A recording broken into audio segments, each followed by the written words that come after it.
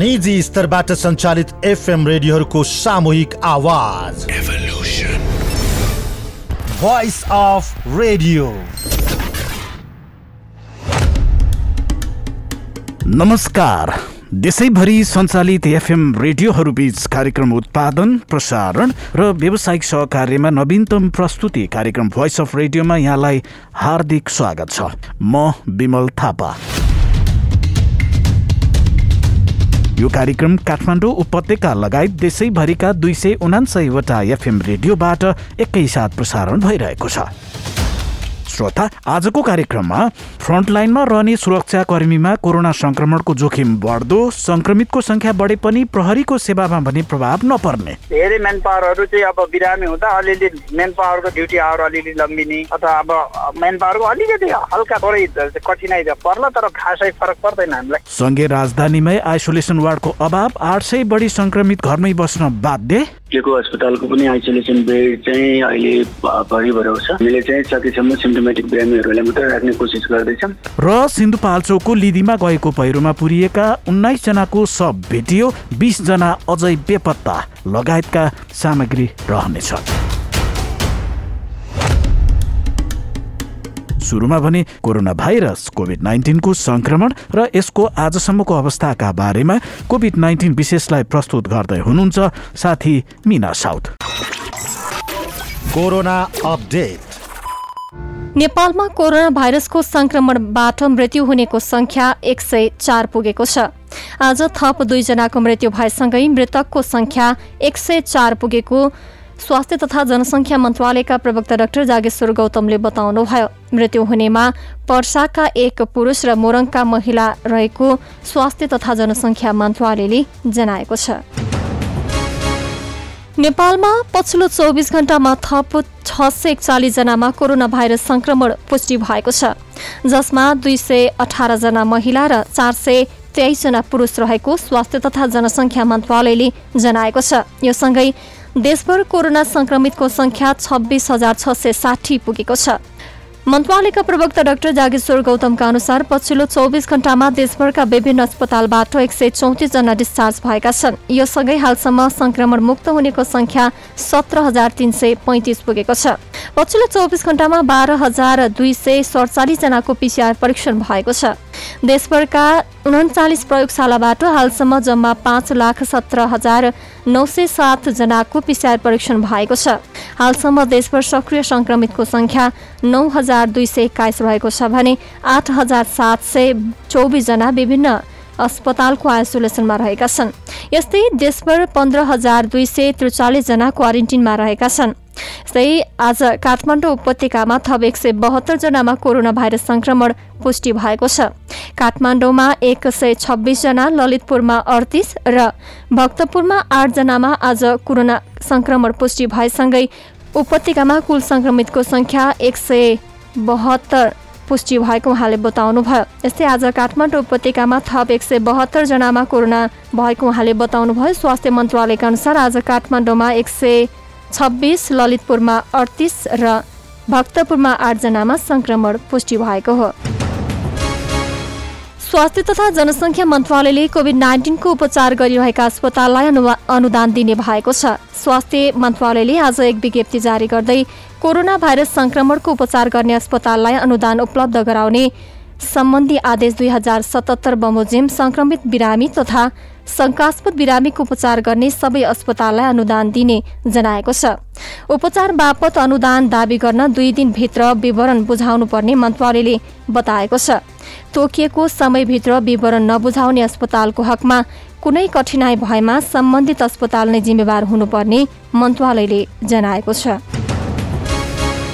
पश्चिम नवलपरासीमा आगामी भदौ 6 गतेसम्म निषेधाज्ञा जारी गरिएको छ। रामग्राम नगरपालिकाको परासी क्षेत्र कोरोना संक्रमणको उच्च जोखिममा रहेको भन्दै जिल्ला प्रशासन कार्यालयले पश्चिम नवलपरासीमा निषेधाज्ञा जारी गरेको हो। स्थानीय प्रशासनले निषेधाज्ञा जारी गरेसँगै बजार, बैंक तथा सहकारी सरकारी कार्यालयहरूका सेवा समेत बन्द गरिएको छ। अत्यावश्यक सेवाका सवारी साधन बाहेक सार्वजनिक तथा निजी सवारी साधन सञ्चालन र सर्वसाधारणको आवतजावतमा रोक लगाइएको छ। यस्तै कपिलवस्तुमा जारी निषेधाज्ञा पनि 1 हप्तासम्म अर्थात् भदौ 7 गते राति 12 बजेसम्मका लागि लम्ब्याइएको छ। उता बारामा पनि कोरोना संक्रमणको दर बढ्दै जान थालेपछि अनिश्चितकालका लागि निषेधाज्ञा जारी गरिएको छ। भोलि बिहान 5 बजेदेखि लागू हुने गरी निषेधाज्ञा जारी गरिएको जनाइएको छ। उता मध्य पुरमथी नगरपालिकाले पनि आजबाट लकडाउनको घोषणा गरेको जनाएको छ। समुदाय स्तरमा कोरोना संक्रमण फैलिएपछि नगरपालिकाले आगामी भदौ 9 गतेसम्मका लागि लकडाउन गरेको हो। र कोरोना संक्रमणको महामारी विरुद्ध अग्रभागमा खटिएका नेपाल प्रहरीमा कोरोना संक्रमितको संख्या बढ्दै गएको छ। यसै क्रममा आज नेपाल प्रहरी अस्पताल महाराजगञ्जमा कार्यरत 2 जना उच्च प्रहरी अधिकृतमा कोरोना भाइरस संक्रमण पुष्टि भएको छ। प्रहरी प्रवक्ता एसएसपी कुबेर कटायतका अनुसार अस्पतालका 2 प्रहरी नायब महानिरीक्षक डीआईजीमा कोरोना संक्रमण पुष्टि भएको हो। हालसम्म अस्पतालमा कार्यरत 36 जनामा संक्रमण पुष्टि भइसकेको छ। प्रहरी प्रधान कार्यालयका अनुसार हालसम्म देशभर 620 जना प्रहरीमा कोरोना संक्रमण पुष्टि भइसकेको छ, जसमध्ये 240 जना संक्रमण मुक्त भइसकेको र बाँकी 380 जना उपचाररत रहेको प्रहरी प्रवक्ता कडायतले बताउनुभयो। प्रहरी प्रधान कार्यालयभित्र नै अहिलेसम्म 155 जनामा कोरोना संक्रमण पुष्टि भएको छ। त्यस्तै सशस्त्र प्रहरी बलका 847 जनामा कोरोना संक्रमण पुष्टि भएको उहाँले जानकारी दिनुभयो। श्रोता, कोरोना रोकथाम तथा नियन्त्रणका लागि अग्रपंक्तिमा खटिएका प्रहरी तथा स्वास्थ्य कर्मीमा संक्रमण बढ्दै गएको छ। शनिबारसम्म डीआईजी सहित 551 जनामा संक्रमण देखिएको प्रहरी प्रधान कार्यालयले जनाएको छ। अहिलेसम्म देखिएका संक्रमित मध्ये 213 जना निको भएका छन्। सबैभन्दा धेरै प्रहरी प्रधान कार्यालयका 136 जनामा संक्रमण देखिएको छ। साथी यमुना राणाको रिपोर्ट अफ द डे। नेपालमा कोरोना संक्रमण फैलँदै जाँदा फ्रन्टलाइनमा खटिएका सुरक्षाकर्मीमा पनि ठूलो संख्यामा संक्रमण देखिएको छ। कोरोना संक्रमण रोकथामका लागि सरकारले गरेका निर्णयहरू पालना गराउन देशैभर खटिएका प्रहरी सहित सुरक्षाकर्मीमा पनि संक्रमण देखिएको हो। शनिबारसम्म एक डीआईजी सहित 551 जनामा संक्रमण देखिएको प्रहरी प्रधान कार्यालयले जनाएको छ। हालसम्म देखिएका संक्रमित मध्ये 213 जना भने निको भइसकेका छन्।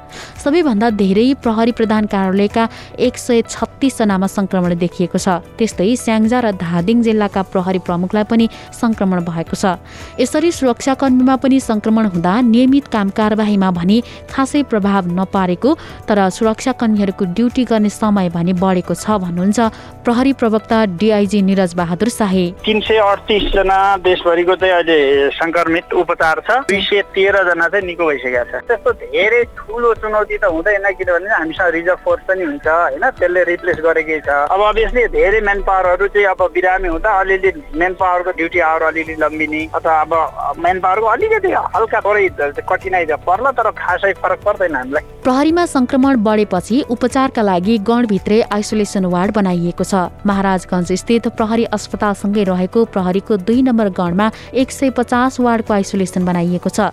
सामाकोशी स्थित विपद व्यवस्थापन गणलाई पनि सारेर आइसोलेसन बनाउने तयारी रहेको छ। सरकारले प्रहरी अस्पताललाई कोभिड-19 उपचारका लागि लेभल 2 स्तरको अस्पताल बनाउने निर्णय गरिसकेको छ, जहाँ अहिले 10 वटा आइसियु रहेकोमा 10 वटा थप्ने र भेन्टिलेटर समेत राख्ने तयारी रहेको छ। नेपालमा पछिल्लो समय ट्रेसिङमा नपरेका र ट्राभल हिस्ट्री नभएकाहरूमा पनि संक्रमण भेटिएको छ। सुरक्षाकर्मीमा देखिएको संक्रमणको पनि जड थाहा नभएको प्रहरी प्रवक्ता शाहीको भनाइ छ। कहाँबाट आयो, यहाँबाट सर्यो होला भनेर भन्ने ठ्याक्कै एक्ज्याक्ट आधार त हामीसँग छैन। अब पहिला सुरुमा देख्थ्यो कसैलाई, अब हेडक्वार्टरको हकमा 2-4 जनालाई ज्वरो सरो आएपछि हामीले चेक गर्न पठायौँ, त्यसलाई पोजिटिभ देख्थ्यो। त्यसपछि बाँकी चाहिँ कन्ट्याक्ट ट्रेसिङको आधारमै हुने हो। अब परदेशहरूको हकमा त बाहिर सिम्टमहरू देखेपछि उपचार चेक गर्यो, त्यसपछि पोजिटिभ देख्यो, त्यसकै संक्रमणको हिसाबले अरू थपिँदै गएको अवस्था चाहिँ थियो। अब अहिलेको हकमा परदेश वाइज भन्ने हो भने 2 नम्बर प्रदेशमा बढी छ। परदेशहरूको चाहिँ परदेशकै हस्पिटलहरूमा हुन्छ हैन। अनि काठमाडौँको हकमा जुन कोभिड डेडिकेटेड हस्पिटल हस्पिटलको रूपमा भनेर लिएको छ। जस्तो सशस्त्रको हस्पिटल छ बल्लम्बुमा, त्यसपछि भक्तपुरमा छ, कीर्तिपुरमा छ, विभिन्न ठाउँमा छ। नेपाल प्रहरीको हस्पिटल पनि छ। सिटहरू जहाँ खाली हुँदै जान्छ त्यही भर्ना गर्छ। कारागारमा पनि कोरोना भाइरसको संक्रमण देखिन थालेको छ। शनिबारसम्म 5वटा कारागारका 48 जना कैदीबन्दीमा संक्रमण देखिएको छ। केन्द्रीय कारागार सुन्धारा सहित क्षेत्रीय कारागार झुम्का, जिल्ला कारागार पर्सा, बाँके र सिराहामा रहेका कैदीबन्दीमा संक्रमण देखिएको छ। अहिले देशभरका जेलमा करिब 23,000 कैदीबन्दी छन्। सबैभन्दा धेरै सुन्धारा स्थित केन्द्रीय कारागारमा 3,100 कैदीबन्दी रहेका छन्। देशभरिका कारागारमा क्षमताभन्दा करिब दोब्बर कैदीबन्दी रहेका छन्। क्षमताभन्दा बढी कैदीबन्दी राखिएको कारागारमा कोचिएर बस्नुपर्दा संक्रमण फैलने जोखिम पनि झनै बढेको छ भने ठूलो संख्यामा एकै ठाउँमा बस्ने सुरक्षा निकायहरूमा पनि दूरी कायम गर्न कठिन हुने हुँदा संक्रमणको जोखिम बढेको हो। हालसम्म पनि सरकारले पर्याप्त मात्रामा कोरोना परीक्षण गर्न सकिरहेको छैन। यसरी सुरक्षा सेवामा खटिएका सुरक्षाकर्मीहरू नै संक्रमित भइरहेको अवस्थामा यदि बेलैमा परीक्षण गरी संक्रमित नछुट्याए महामारीले अहिलेको भन्दा भयावह रूप लिने पक्का छ। भोइस अफ रेडियोका लागि यमुना राणा, काठमाडौँ। नोभल कोरोना एक नयाँ प्रजातिको भाइरस हो। यस भाइरसको संक्रमणले सामान्य रुगाखोकीदेखि गम्भीर प्रकारको श्वास प्रश्वास सम्बन्धी समस्या गराउन सक्छ।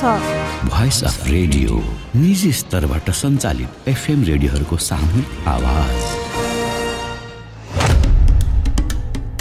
श्रोता, कोरोना भाइरसको संक्रमण बढ्दै जाँदा संघीय राजधानी काठमाडौँ उपत्यकामा आइसोलेसन बेड अभाव भएको छ। राजधानीका कोभिड अस्पतालमा क्षमताभन्दा बढी संक्रमित भर्ना भएका छन् भने सक्रिय संक्रमित मध्ये आधा भन्दा बढी घरमै बसिरहेका छन्। अहिले काठमाडौँ उपत्यकामा 11 अस्पतालमा कोरोना संक्रमितको उपचार भइरहेको छ। ती अस्पताल मध्ये 5 अस्पतालमा क्षमताभन्दा बढी कोरोना संक्रमित उपचार गरिरहेका छन्। शनिबारसम्म देशभर सक्रिय संक्रमित 8,716 र उपत्यकामा 1,572 जना रहेका छन्। उपत्यकामा रहेका सक्रिय संक्रमित मध्ये 735 जना मात्रै अस्पताल भर्ना भएका छन्। साथै सीतास्मा रायमाझीको रिपोर्ट। कोरोना भाइरसको संक्रमण बढ्दै जाँदा राजधानी काठमाडौँ उपत्यकामा नै आइसोलेसन बेड अभाव भएको छ। राजधानीका विभिन्न कोभिड अस्पतालमा क्षमताभन्दा बढी संक्रमित भर्ना गरिएका छन् भने सक्रिय संक्रमित मध्ये आधा भन्दा बढी घरमै बसिरहेका छन्। अहिले काठमाडौँ उपत्यकाका 11 अस्पतालमा कोरोना संक्रमितको उपचार भइरहेको छ। ती अस्पताल मध्ये 5 अस्पतालमा क्षमताभन्दा बढी कोरोना संक्रमितको उपचार भइरहेको छ। शुक्रराज ट्रपिकल तथा सौरारोग अस्पतालमा यति बेला 45 जना भर्ना भई उपचाररत रहेका छन् भने सो अस्पतालमा 50 बेडको आइसोलेसन वार्ड रहेको छ। सरकारले ल्याएको नीति अनुरूप लक्षण देखेका बिरामीलाई मात्रै यो अस्पतालले भर्ना लिने गरेको छ। तर पहिला नै भर्ना भएका लक्षण नदेखेका बिरामीले गर्दा अस्पतालको सम्पूर्ण बेड भरिएको बताउनुहुन्छ अस्पतालका प्रवक्ता डाक्टर अनुप बास्तोला। अस्पतालको पनि आइसोलेसन बेड चाहिँ अहिले भरि भराउ छ। हामीले चाहिँ सकेसम्म सिम्टोमेटिक बिरामीहरूलाई मात्रै राख्ने कोसिस गर्दैछौँ। तर पहिले भर्ना भएका एसिम्टोमेटिक बिरामीको कारणले गर्दाखेरि अस्पतालका बेडहरू आइसोलेसनका बेडहरू चाहिँ भरि भराउ छन्। सरकारले जुन अस्पतालमा उपचारका लागि गयो त्यो अस्पतालमा कोरोना संक्रमित बिरामीहरू राख्न अनुरोध गरेसँगै स्टार अस्पतालमा 5 जना संक्रमितको उपचार भइरहेकोमा 1 जना सिकिस्त बिरामी आइसियुमा उपचाररत रहेका छन्। स्टार अस्पतालमा कोभिडको लागि 5 वटा आइसोलेसन शय्या तयार पारिएकोमा यति बेला सबै नै भरिएको र अन्यलाई लिन सक्ने अवस्था नभएको बताउनुहुन्छ स्टार अस्पतालका covid coordinator doctor Anil Pokharel. 5 वटा हामीले आइसोलेसन बनाएर राखेको छ। 5 वटै अहिले प्याक छ। नयाँ बिरामी दिन सक्ने अवस्था छैन। हामीले 20% भनेको थियो हैन, 20% बनाउँदैछौँ। तर त्यो अब कोभिड र नन कोभिड सँगै राखेर उपचार गर्दा चाहिँ इन्फेक्सन कन्ट्रोलको हिसाबले निकै नै गाह्रो हुन्छ जस्तो देखिरहेको छ। यस्तै त्रिवी शिक्षण अस्पताल महाराजगञ्जमा यति बेला 38 जना संक्रमित भर्ना भएका छन्, जसमा 5 जना आइसियुमा भर्ना भएका छन्। शिक्षण अस्पतालमा 50 शय्या मात्रै आइसोलेसनको सुविधा छ। अस्पतालमा कार्यरत कर्मचारी नै संक्रमित भएकाले आइसोलेसन वार्डको रूपमा छुट्याएको शय्या पूर्ण रूपमा भरिएको बताउनुहुन्छ कोभिड व्यवस्थापन टिमका सदस्य डाक्टर सबिन थपलिया। आइसियुमा 5 जना हुनुहुन्छ। हामीले पोजिटिभको लागि भनेर छुट्याएको 5 वटै आइसियु बेड अहिले फुल छ। त्यो बाहेक आइसोलेसनमा माइल्ड सिम्पटम्स भएको र हाम्रो स्टाफहरू गरेर अहिले एउटा त्यही गणेशमान बिल्डिङको एउटा फ्लोरमा 21 जना हुनुहुन्छ र यता 12 जना गरेर 33 जना चाहिँ आइसोलेसनमा हुनुहुन्छ भनेको जम्मा 38 जना हुनुहुन्छ अहिले म्याक्सिमम 50 इन्क्लुडिङ त्यो सस्पेक्टहरूलाई राख्ने सहित गरेर 50 जनासम्म चाहिँ सस्पेक्ट सहित गरेर उपचार गर्न सकिन्छ। यस्तै एपीएफ अस्पताल, कीर्तिपुर आयुर्वेद अस्पताल, नेपाल प्रहरी अस्पतालमा क्षमता भन्दा बढी संक्रमित भर्ना भएका छन्। 120 जना क्षमता रहेको एपीएफ अस्पतालमा 148, 100 जना क्षमता रहेको कीर्तिपुर आयुर्वेद अस्पतालमा 169 जनाको उपचार भइरहेको छ। 5 जना क्षमता रहेको प्रहरी अस्पतालमा 168 जना भर्ना गरिएको छ। यसरी संक्रमण फैलिएको अवस्थामा सरकारले आइसोलेसन बेडको संख्या बढाउँदै लैजानु पर्नेमा संक्रमितलाई पनि घरमै बस्न आग्रह गर्दै आएको छ।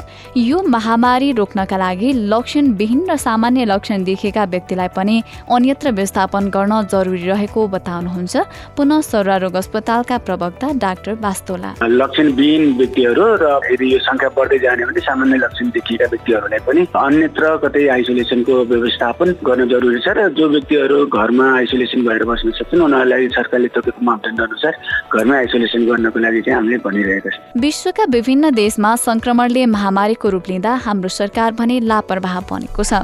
जोखिम नियन्त्रणमा समेत फितलो कदम चालेको सरकारले कोरोना संक्रमितको व्यवस्थापनमा समेत उपयुक्त कदम चाल्न सकेको छैन। महामारीको पूर्व आकलन गर्दै तयारीलाई चुस्त बनाउन पनि सरकार चुकेको छ। ज्यादै न्यून आइसोलेसन बेडका कारण संक्रमितले उपचार पाउन सकेका छैनन्। 30 लाख भन्दा बढी जनसङ्ख्या भएको उपत्यकामा सानो संख्यामा नै संक्रमित व्यवस्थापन हुन नसक्दा आगामी दिनमा संक्रमितको संख्या थपिएसँगै व्यवस्थापनमा झनै कठिन हुने विज्ञहरूले दावी गरेका छन्। भोइस अफ रेडियोका लागि सितास्मा रायमाझी, काठमाडौँ। नोभल कोरोना भाइरसको संक्रमणबाट आफू र अरूलाई बचाउने उपायहरू। नियमित रूपमा साबुन पानीले हात धुने, खोक्दा र आछ्यौं गर्दा नाक र मुख छोप्ने, ज्वरो सहित रुगा खोकीको लक्षण देखिएमा स्वास्थ्य कर्मीसँग परामर्श लिने, रुगा खोकीको लक्षण भएका व्यक्तिबाट टाढै बस्ने, माछा मासु तथा अन्डा राम्रोसँग पकाएर मात्र खाने। भोइस अफ रेडियो निजी स्तरबाट सञ्चालित एफएम रेडियोहरूको सामूहिक आवाज। श्रोता, सिन्धुपाल्चोकको जुगल गाउँपालिका 2 लिदीमा शुक्रबार बिहान गएको पहिरोमा हराएका 39 जना मध्ये 19 जनाको शव भेटिएको छ। 20 जनाको अहिले पनि खोजी कार्य भइरहेको छ। उद्धारमा खटिएको नेपाली सेनाका अनुसार हालसम्म 4 जना महिला, 3 जना पुरुष, 5 जना बालिका र 7 जना बालक गरी 19 जनाको उद्धार भएको छ। शनिबारसम्म 18 जनाको शव भेटिएकोमा आइतबार थप 1 जनाको शव भेटिएको हो।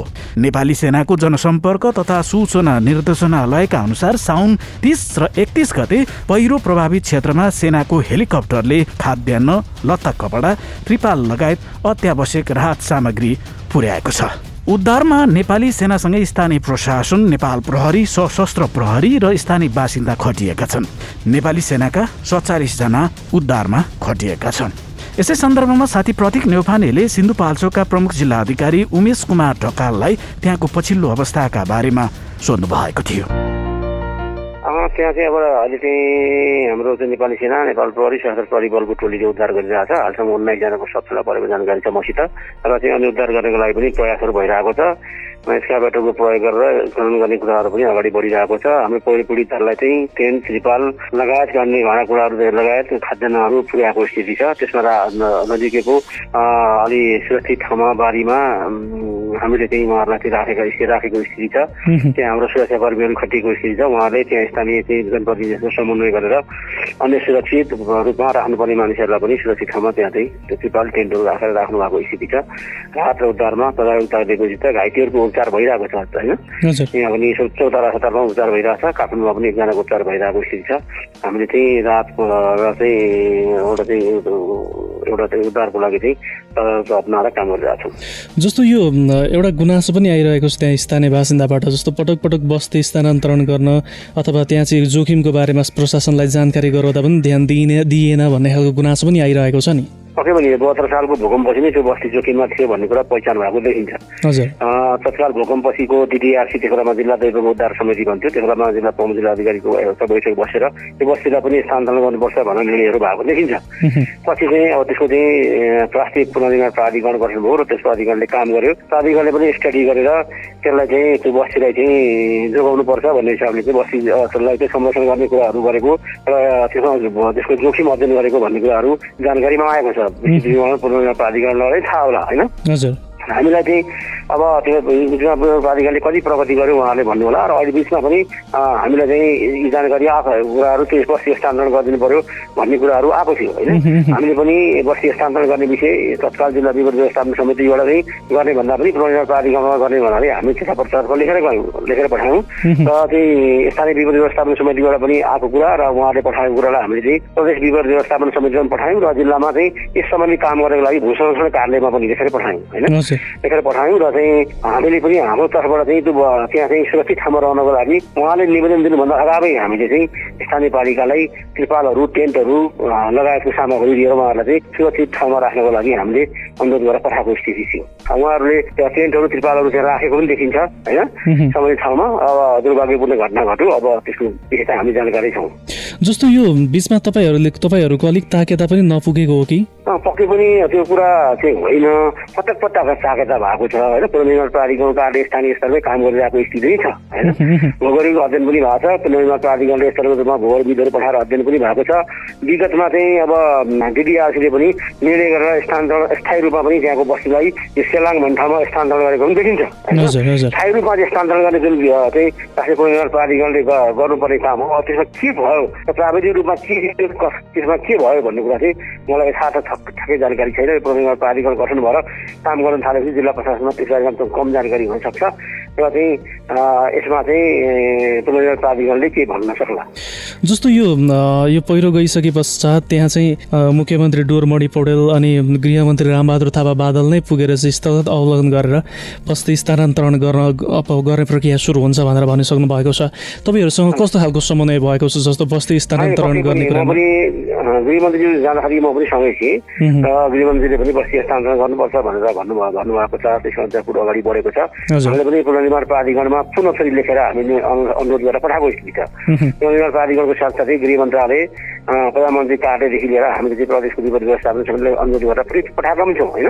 यी विषयहरू पहिले पनि मन्त्री परिषदले नि 2072 सालको 3 महिना 14 गतेको निर्णयले नै यी कुराहरू चाहिँ यो बस्तीलाई हस्तान्तरण गर्नुपर्छ भन्ने कुरो निर्णयमा परेको देखिन्छ।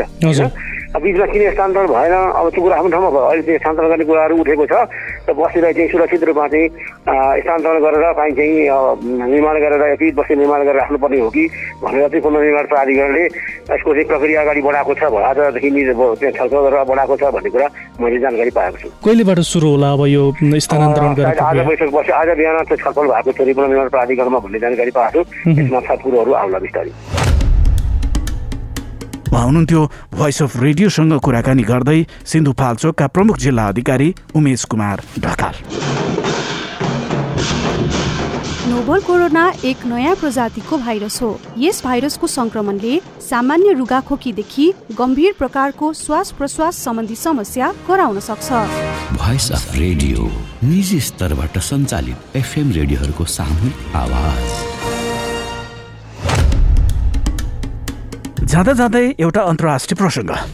अमेरिकी राष्ट्रपति डोनाल्ड ट्रम्पले कोरोना भाइरस विरुद्ध रुसले बनाएको खोपले काम गर्ने विश्वास व्यक्त गरेका छन्। मलाई रुसले बनाएको भनिएको खोप बारेमा धेरै थाहा छैन, तर त्यो खोप प्रभावकारी र उपयोगी हुन्छ भन्नेमा मलाई विश्वास छ, उनले भनेका छन्। राष्ट्रपतिको कार्यालय व्हाइट हाउसमा भएको पत्रकार सम्मेलनमा बोल्दै ट्रम्पले खोपले काम गर्ने बताएका हुन्। रुस कोरोना विरुद्धको खोप तयार पार्ने विश्वकै पहिलो राष्ट्र भएको पनि उनको दाबी छ। मलाई जानकारी भएसम्म कोरोना विरुद्धको खोप तयार पार्ने रुस विश्वकै पहिलो मुलुक भएको छ। यो दर्ता भइसकेको पनि मैले थाहा पाएको छु, उनले भनेका छन्। ट्रम्पले चाँडै नै ठूलो मात्रामा सो खोपको उत्पादन र प्रयोग हुन थाल्ने विश्वास व्यक्त गरेका छन्। आधारभूत प्रक्रियाहरू पूरा गर्ने र परीक्षण सबै सफल भएपछि आधिकारिक निकायले त्यसको प्रयोगका लागि स्वीकृति दिने उनको भनाइ छ। नयाँ खोप प्रक्रियामा गएको छ र अहिलेसम्म सकारात्मक नतिजा आएको थाहा पाउँदा आफूलाई निकै खुसी लागेको ट्रम्पले बताएका छन्। हवस् त आजको कार्यक्रम यति नै। भोलि हामी थप विषयवस्तुका साथ फेरि पनि उपस्थित हुनेछौँ।